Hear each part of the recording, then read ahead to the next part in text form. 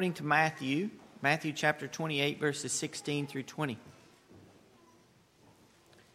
We're going to review the Great Commission to the disciples of Jesus Christ.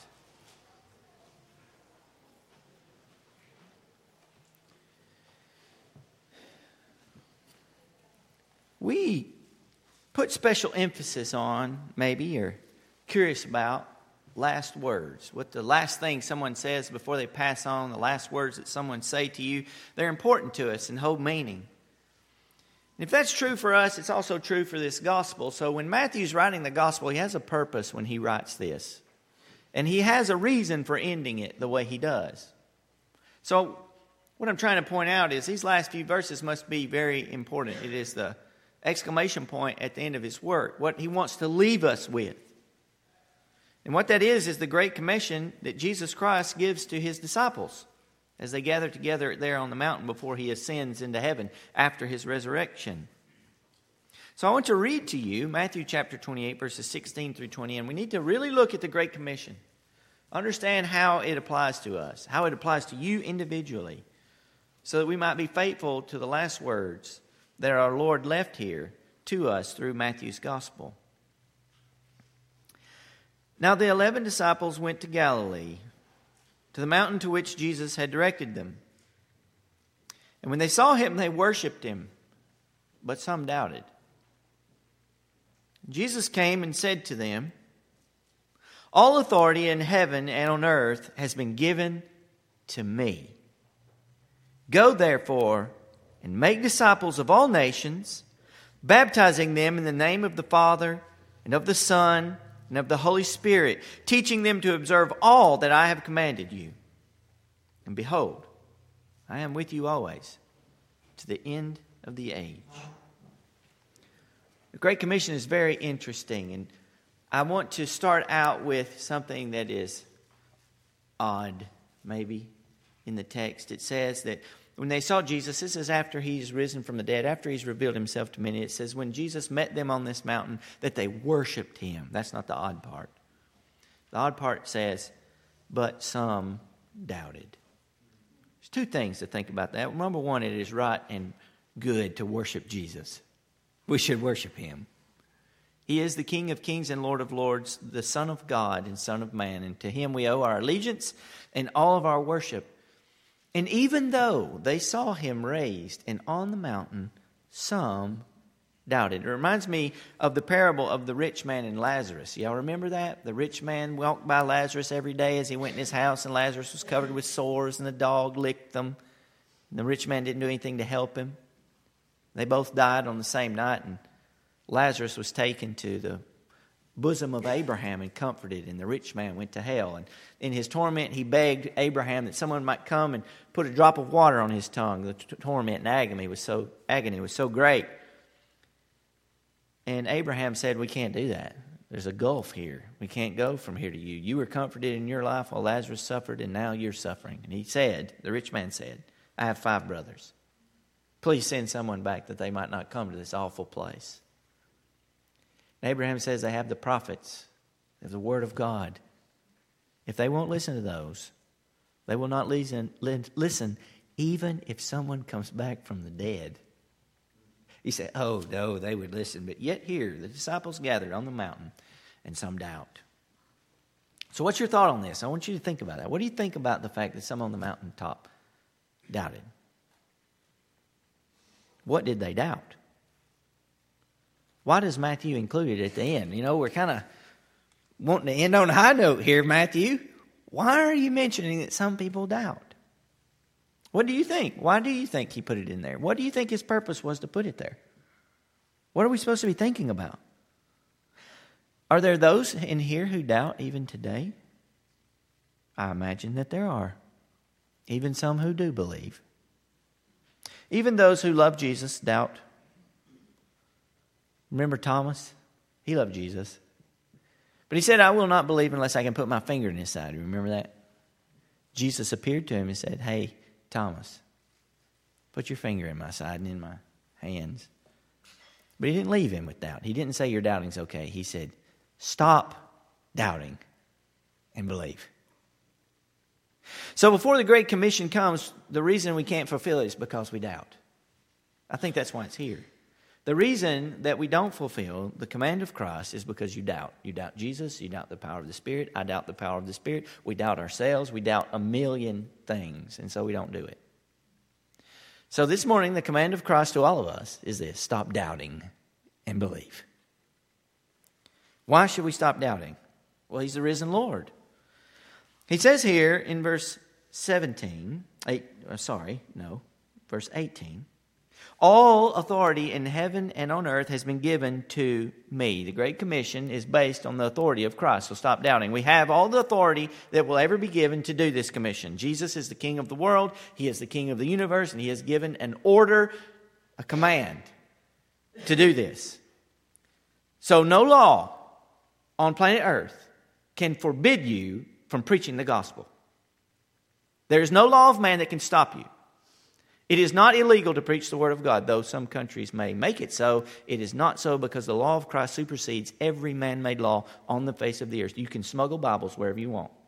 You can take the gospel wherever you want. You can preach wherever you want. Every hillside and every holler, you can preach the gospel of Jesus Christ. There are no closed countries. Jesus has opened them all with this command.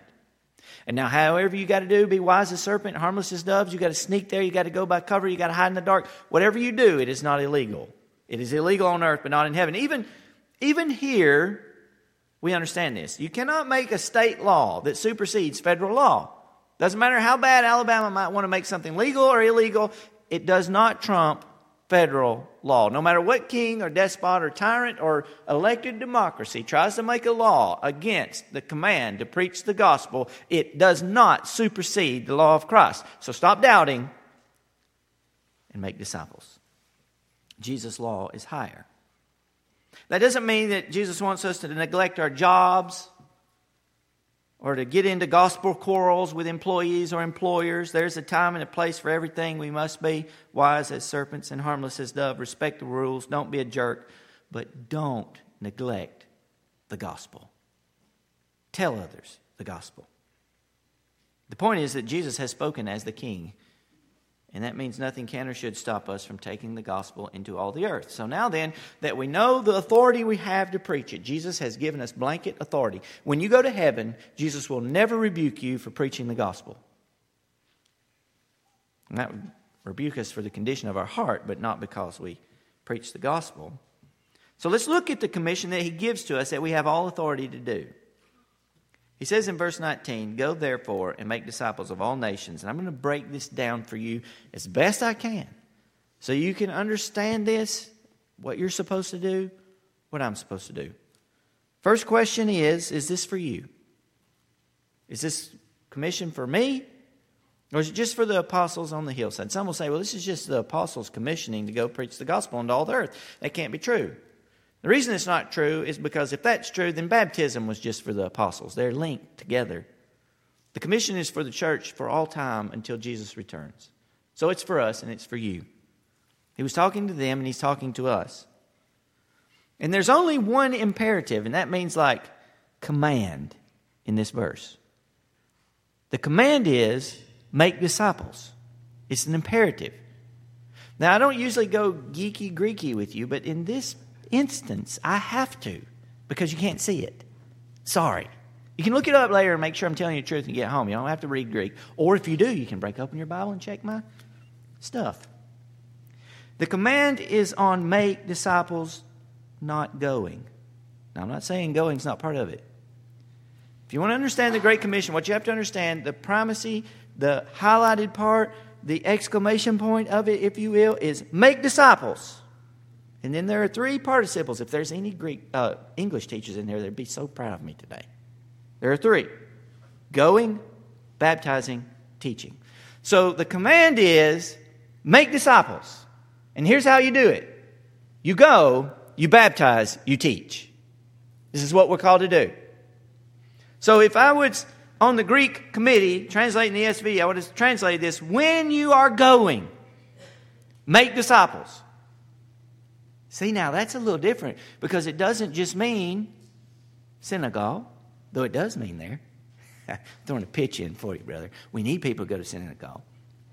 Doesn't mean you got to go to Tanzania. It's as you're going. Remember, I read Deuteronomy 11 earlier. I was doing that on purpose, see? Yeah, I was setting you up for this. The Great Commission, maybe you want to think, what does it mean when I'm going? It means this.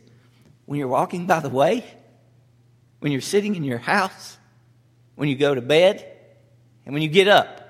That's when you're going. When you go to work, what you talk about in your car. When you're there at work, what you talk about with your friends. When you're coming home, what you talk about on the way home. That's when you're going. When you're on the plane, going overseas to the mission trip, what are you doing? When you are going, as you go, make disciples. It never stops. Mission, the commission, doesn't start when you get there. It starts now, today, as you go. Make disciples. It's your command. It's to you. He's talking to you. He's talking to me, but he's also talking to you. Are you talking to me? He's talking to you. Make disciples as you go. This is your job. You got to teach your kids. You have to talk to your husband about it.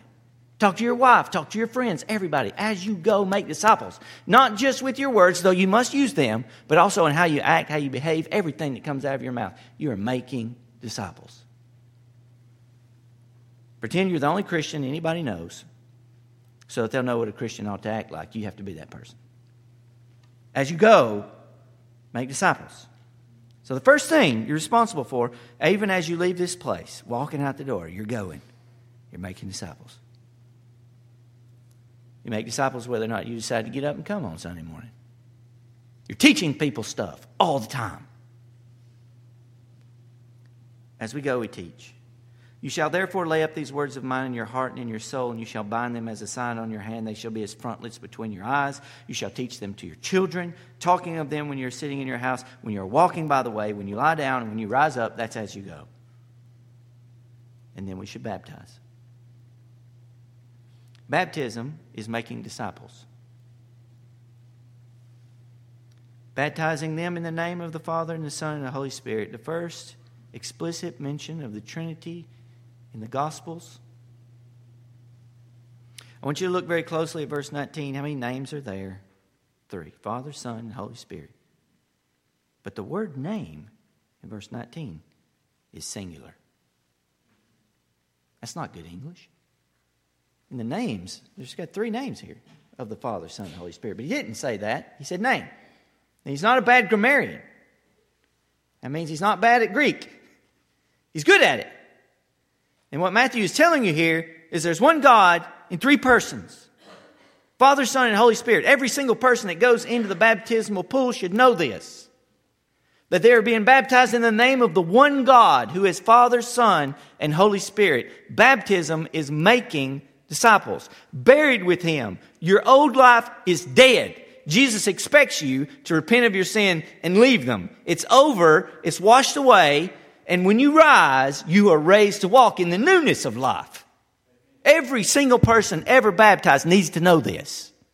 It's making disciples. You are not who you used to be. You cannot be. Jesus has called you to repentance. We're new. This is what baptism is. For all time, until the end of the age, we baptize them in the name of the Father, who loved us enough to send His only begotten Son, that whoever believes in Him will never perish but have eternal life.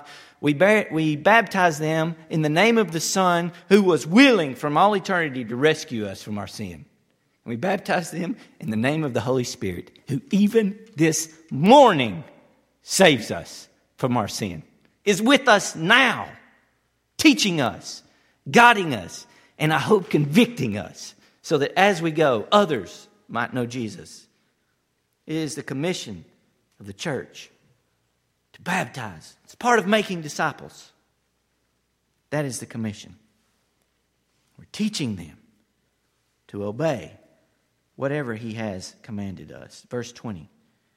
Teaching them to observe all that I have commanded you. How are you going to teach them everything Jesus taught? How will you be taught everything Jesus taught?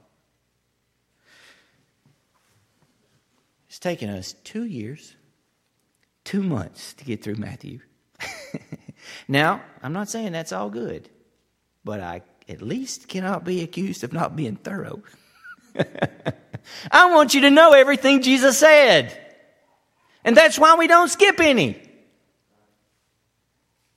I got some verses I like to preach because they're easier to preach than others. But when we go through this Bible, chapter by chapter and verse by verse, we have to hear it all. And some of it's confusing. And some of it's hard. And some of it's convicting. Maybe all of it's convicting. We need to know all He said. That's my job and yours. It's not just my job, it's your job. Be a disciple, make a disciple. Teaching them to observe all that I have commanded you. You say, oh, wait. That's what you're doing when you go through Matthew. Yes, but how are you, listen, this is your job. How are you going to teach all that He has commanded if you don't know it? How are you going to know it? What are you teaching about Jesus? Are you teaching the Word of God or what you think you know? How schooled are you in the Word? Are you adequate for the task that Jesus has given you? And the answer is, who is adequate for these things? But you better be after it. And you better work. This is the work that our Lord's given us. He's the King. We are His subjects. And He's saying, teach all that I have commanded you. Your job is to teach all that He's commanded you. My job is to help you prepare to do that. So we teach them to observe all that I have commanded you. The parts we think are easy, the parts that we think are hard, teaching them. That means wherever you go, as you go, you're making disciples. We should be reading books together. We should be talking about them. We should be thinking about, how does this apply to my life? How can I be more like Christ? And we should be worried that when others don't grow in discipleship, and we should want to help them grow in their discipleship. We are to make disciples as we go. Baptize them in the name of the Father, Son, and Holy Spirit. There's two ways this commission works. It's not just you. You're not in it all by yourself. Don't worry. It's a church endeavor. But every single member has responsibilities in all of these areas. We have responsibility to do the commission our Lord said. Because this gospel must be preached in all nations. And when you read nations here, I don't want you to think like just United States, Canada, Mexico, Iraq, Iran, Guatemala. That's not exactly what that means. It can be translated peoples. All peoples. Not neatly divided lines we have on a map, but every single people group in the world needs to know about Jesus, and they need to be made disciples of so that they can make disciples too. That's our job. That's why we go back and forth to all these countries, why we send missionaries. It's not just, it definitely is not us saving the world. It is equipping those who are there to equip others, they might preach the gospel. That they might be making disciples of others. The imperative is to make disciples. So ask yourself this morning, honestly, how are you making disciples? You say, I don't feel adequate to make disciples. I don't think I can. I don't know enough. Some worshiped, but some doubted. Where there's the doubt? I can't do it. That's true. But we got to believe that if all authority in heaven and on earth has been given to Jesus, He gives us a command. The thing He commands us to do, He will equip us to do. But we need to go and read and learn and study and get books and read from teachers and listen to sermons and think about the things of the Lord so that we might pass that on to others. This is what Paul told Timothy. He said, the things which I have taught you in the presence of many teach to others that they might teach others also. It's our job. Don't doubt. Because here's the promise. It's beautiful. I am with you always to the end of the age. Jesus has promised that He will never leave or forsake us. And as long as we are about His business, He is on business with us. He will never leave us. Our brothers and sisters have endured. They have endured horrors, the most terrible horrors the world can imagine. They've thrown our brothers and sisters into deep, dark holes and left them there to die. And Jesus never left them. They have endured torture on the rack. They have been drowned to death. They have been beaten. They have been burned. They have been tortured in every way people can imagine. And Jesus was with them through it all. The first martyr we know of is Stephen. Stephen was preaching the gospel. His name in Greek means crowned one. I like that. Preached the gospel to the Jewish leadership, Sanhedrin. They dragged him outside to stone him to death. There was a young man there holding their cloaks by the name of Saul of Tarsus. You may have heard of him. And they killed Stephen, and the last thing he saw before he died was Jesus standing at the right hand of the Father. Because Jesus did not leave him or forsake him, but saw every single thing that went on and was with him through it all. And Stephen saw him and said, Lord, forgive them. They don't know what they're doing. Don't hold this sin against them. Saul of Tarsus was converted. I'm sure largely due to the testimony of Stephen. And Paul picked up the commission and went everywhere he could possibly get to preaching the gospel. And one day he finally got to heaven and got to hug Stephen's neck for his faithfulness to the commission. Isn't that beautiful? This is what we are called to do. Make disciples, no matter what the cost. Because in the end, whatever we pay, it will be worth it. Whatever we give will be rewarded 10, 20, 30, 100-fold in this life and the one to come. You will never regret in heaven time spent, things dared for the sake of the gospel of Jesus Christ. Because what the gospel does is save people. It saves them from their sin forever. So all those who believe on his name will be with us in heaven. And even should we go and preach and no one believe, our Lord will be there forever. And when we are faithful to him, he is faithful to us. Actually, he's faithful to us when we're not even faithful to him. He is good and kind. So this morning, ask yourself, now those gospel stories are so beautiful, but what is your gospel story? How are you making disciples? What will be said of you? How will you pass on and fulfill your duty to make disciples of this glorious gospel? Here's what you need to do, okay? As you go, you make disciples. But as you're going, be a Christian. And what I mean by that is you be full of joy. We need to be the most joyful people on the face of the earth because our Lord's beat death for us. We can't die. We have the joys of heaven to look forward to for all of eternity. And every single sick and sad and sorry thing we've ever done, the Lord has wiped it out. So as you go, be joyful. Tell others what I just told you. And not just tell them, but live it. People can see joy. It's infectious. It is a savor of Christ. So be joyful as you go. Pray for people, disciple them so that the church can baptize them. And then as you go, teach them. Teach them by how you react to adversity. Teach them by how you are faithful to go to church, not just because some rule compels you, but because you want to be with the people of the Lord, and that's evident in your life. Have the joy of being with God's people. Teach them through lifelong discipleship that Jesus is worth more than anything else on earth. And if we will do this, the Lord will be with us. And he will make disciples. And we will, from here, this spot that may seem small to you, we will make disciples of people in many countries, in many nations. And if the Lord tarries, because of the seeds of faithfulness we planted, thousands of people, thousands, maybe hundreds of thousands, and I'm not exaggerating, will be touched and changed by our faithfulness. How could it be? How many people were in the upper room on the day of Pentecost? Do you know? 120. 120. Today, 2.5 billion. That's pretty good growth. Now, I don't know if all of those are saved, but I sure hope so. And if everything goes the way I like it, we'll add a few more billion to it before it's over. Be faithful.